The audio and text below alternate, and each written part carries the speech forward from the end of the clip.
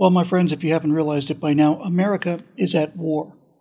Really at war, an existential war for the future of this country. There's an old saw that says that generals and admirals are always preparing to fight the last war. That's true for populations as well. We're all prepared to fight the last war. We thought that the censorship and the intimidation would come in the form of men with guns, with black uniforms, and so we prepared ourselves for that. We are a heavily armed culture, but they're not coming at us with guys with machine guns. And they're not coming at us with guys in tanks. They're coming at us with ideas. They're coming at us with psychological warfare. They're coming at us with emergency mandates. They're coming at us with weapons that we not only were not ready for, we couldn't even imagine. We are at war, and we are at a stage in this war that has been repeated many times in human history. So this is what I want to talk to you about today. I study history. I study the history of warfare, and I don't just study one war. I try very hard to study all war. I'm looking for patterns in this most awful of human endeavors, and I found a few. And what I want to do is I want to give you 3 examples from history and try and show you why these examples fit where we are today in this cultural war, and then we can draw some conclusions from that history. So let's start with the first one. On March 21st, 1918, the final year of World War I, the German army launched what was known as the Ludendorff offensives. It began with Operation Michael. The Germans had been massing troops behind the line for quite a long time, and we have to remember that Germany at the time was sitting on about a third of France that it had taken very early in the war. The trench warfare that had continued for 3 bloody years was not going anywhere. British and French assaults would continue to gain a few hundred yards at the cost of 15,000 people, 16,000 killed in the first day, really within the first hour, just on the Battle of the Somme alone for the British Army. The Germans had the high ground. That's where they put the line. They had well-fortified bunkers, and they were killing the French and the British at a ratio of about 3-1. The Germans knew that if they could just simply hold that line against repeated attacks, sooner or later, the British and the French would run out of will or men or blood or treasure or all of them, and then they would sue for peace. There would be an armistice and a peace treaty, and the new border of Germany would be covering all of the territory that they'd taken from France at the beginning of the war. And this was their plan, and that plan was working. But when America entered the war in 1917, that equation changed. It wasn't felt for a while yet, but by the time you got to early 1918, American troops were coming ashore in France in large numbers, and those numbers were getting larger every day. And that changed the equation. Now the Germans realized that time wasn't on their side anymore. Time was on the side of the Allies. If they didn't end this war now, meaning early 1918, then the buildup of Americans, millions of Americans, and not these scrawny coal miner sons from northern England. We're talking about corn-fed, beef-fed Iowa farm boys who were 7-8 inches taller than the troops that they were replacing.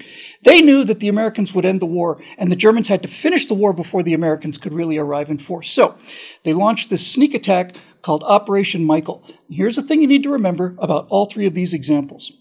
Even though there was some indication that they were building up forces, on the morning of that attack was so successful, it was so unexpected, the tactics that they were using were so new. They were no longer advancing in lines. The Germans had small groups of stormtroopers, is what they called them, with flamethrowers, and they would just bypass all of these hard points and just kept pushing. So in the first day or 2 of Operation Michael, in a war that had measured a huge victory by 500 yards, found the Germans 15, 20, 30 miles behind them. And as the Allies continued to retreat, they would find that the place they think they're retreating to has already fallen to the Germans. In the first few weeks of Operation Michael, everybody in the English and French armies, and England and France as well, to the degree that they got the information, were pretty sure that they had lost the war, that this overwhelming tide, this unstoppable tide of German army troops simply could not be resisted. And Operation Michael spread, found its limits, ran out of steam. They launched 2 more. Weren't as successful. They ran out of steam. And let's leave that example there for a minute. Okay, second example, 22nd of June, 1941, Operation Barbarossa. Adolf Hitler launches an assault into the Soviet Union. Very similar in a lot of ways to the Ludendorff offensives. Massive buildups along the border, but the Soviets simply couldn't believe it was coming. They simply could not believe it, that their pact with Adolf Hitler would be broken by a sneak attack, and that's what it was. It was the largest offensive in history. And when those German tanks and troops started to roll on that morning, their gains were simply unimaginable. The Russians were so unprepared for this. 3 or 4 hours before the attack started, a German deserter crossed the river, swam over to the Soviet lines and said, "This attack is coming, it's coming in 2 hours." They radioed this back to the Kremlin. Stalin had that man shot because he was convinced he was a provocateur. The Germans captured so much territory so fast and killed so many people, including my wife's grandfather, that it seemed like there would be no way to stop these Germans. And they kept coming and coming and coming and coming and coming. Utter panic. Virtually all of the Soviet Air Force, the Red Air Force, was destroyed within the first couple days of that first offensive. Virtually all of them, something like 15,000 planes destroyed. Stalin was so astonished and shocked by this that he simply disappeared. He simply disappeared. Here's a dictatorship run by a dictator. The dictator's gone to his dacha, and he is sitting there having a nervous breakdown.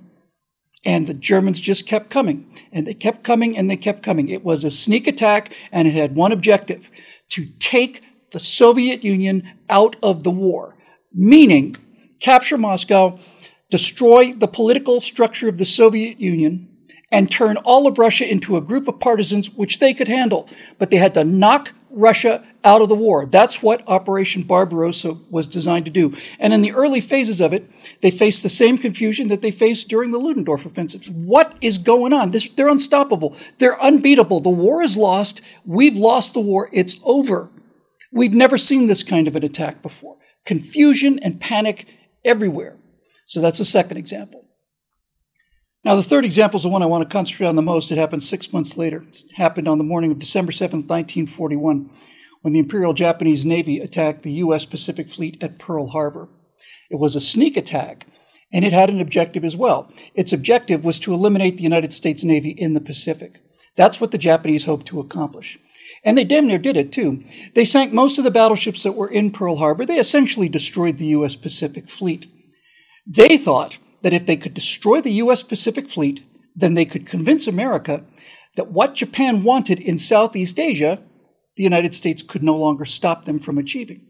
The Japanese really never intended to invade America. They wanted access to all the oil and rubber in Southeast Asia, and the American Navy stood in their way. So they had a sneak attack that destroyed the American Navy at Pearl Harbor on that morning. And we all know how that story goes. In the very first minutes of the attack, with the Japanese planes coming in low underneath this brand new mysterious radar thing, there were multiple reports of kids out there playing baseball or wives hanging out clothes to dry on laundry lines and seeing these green planes come over with the red meatballs on the wings and seeing the pilots in the planes waving at them, waving down at them. And they waved back. Had to be a training mission of some kind, surely. When the bombs started falling in Pearl Harbor and things started to explode, most American sailors thought that this was a training exercise. They simply could not believe what they were seeing.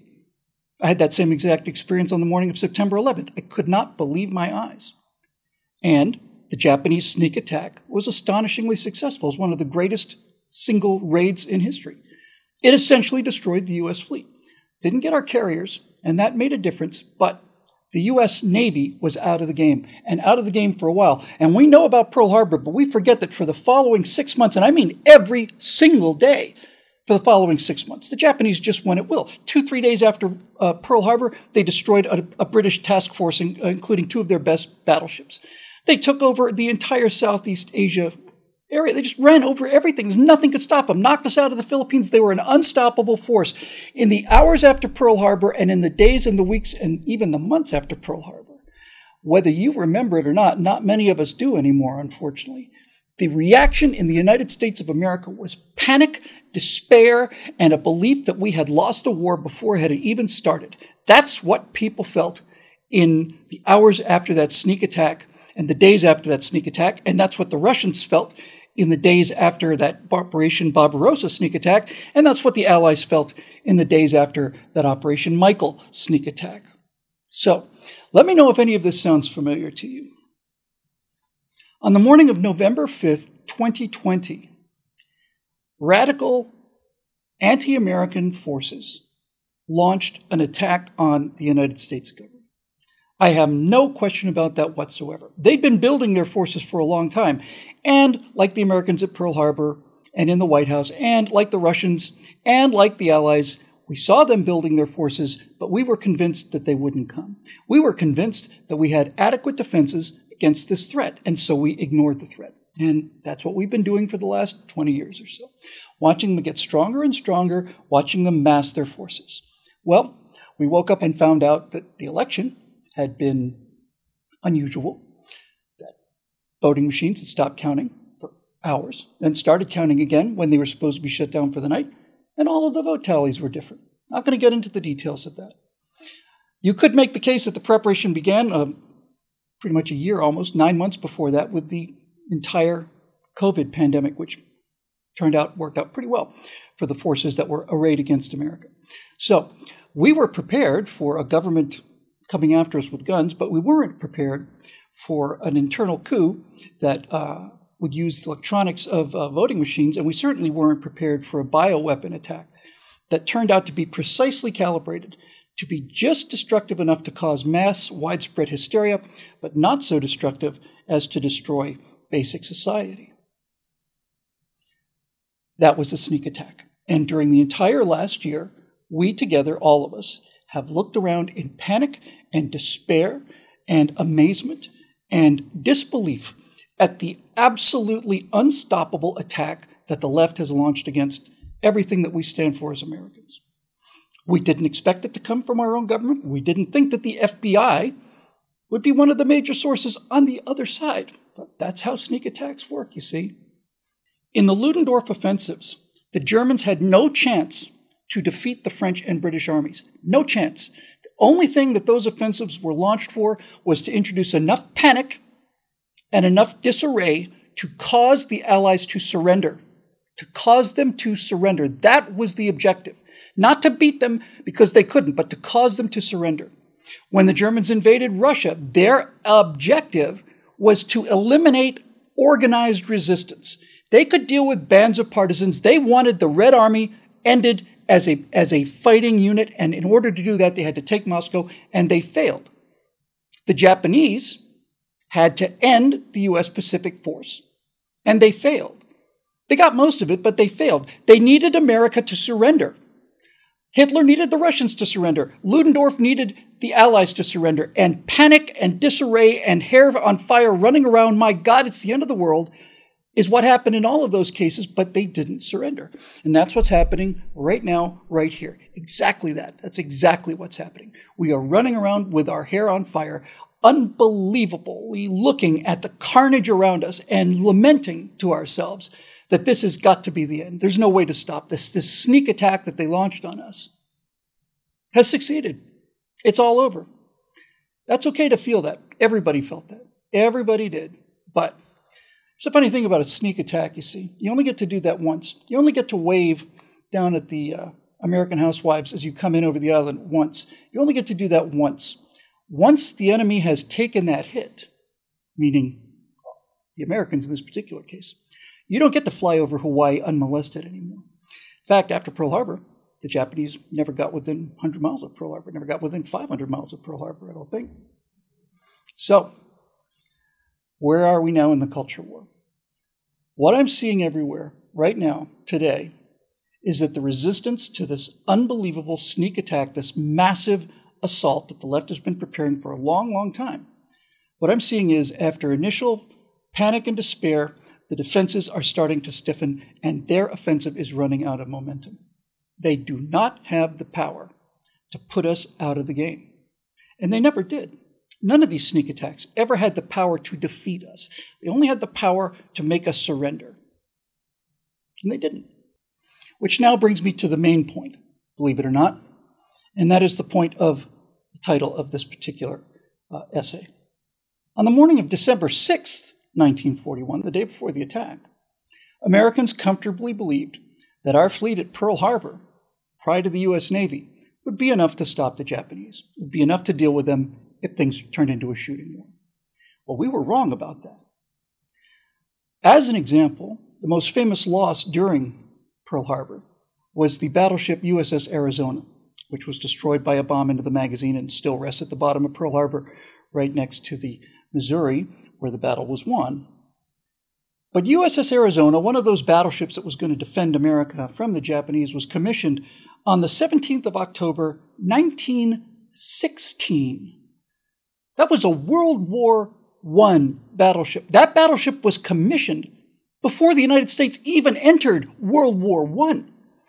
That battleship was obsolete, and so was everything else in the Pacific Fleet. It was obsolete. They were all obsolete. The Japanese had newer ships, better training, air power, all of those things. The thing that we counted on to defend us against the Japanese on the morning of December 6th, the thing that we had so much confidence in, this magnificent Pacific Fleet, would have been eaten alive by the Japanese Navy if we had met them out at sea. Because like the Arizona, it was obsolete. And I can prove this because in the years following the Pearl Harbor attack, many of those battleships were raised, not the Arizona, obviously, but many of her sisters of about the same vintage. Older ships that had been in place for a long time prior to the sneak attack on Pearl Harbor.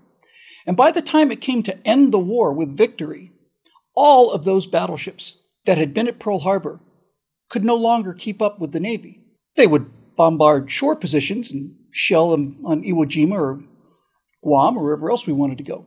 But in terms of a Navy sent out to kill other ships, the ships that came from Pearl Harbor couldn't keep up. They were obsolete. They remained obsolete. What won the war for the Americans in the Pacific was not the fleet that was destroyed at Pearl Harbor. What won the war in the Pacific was the Second Fleet.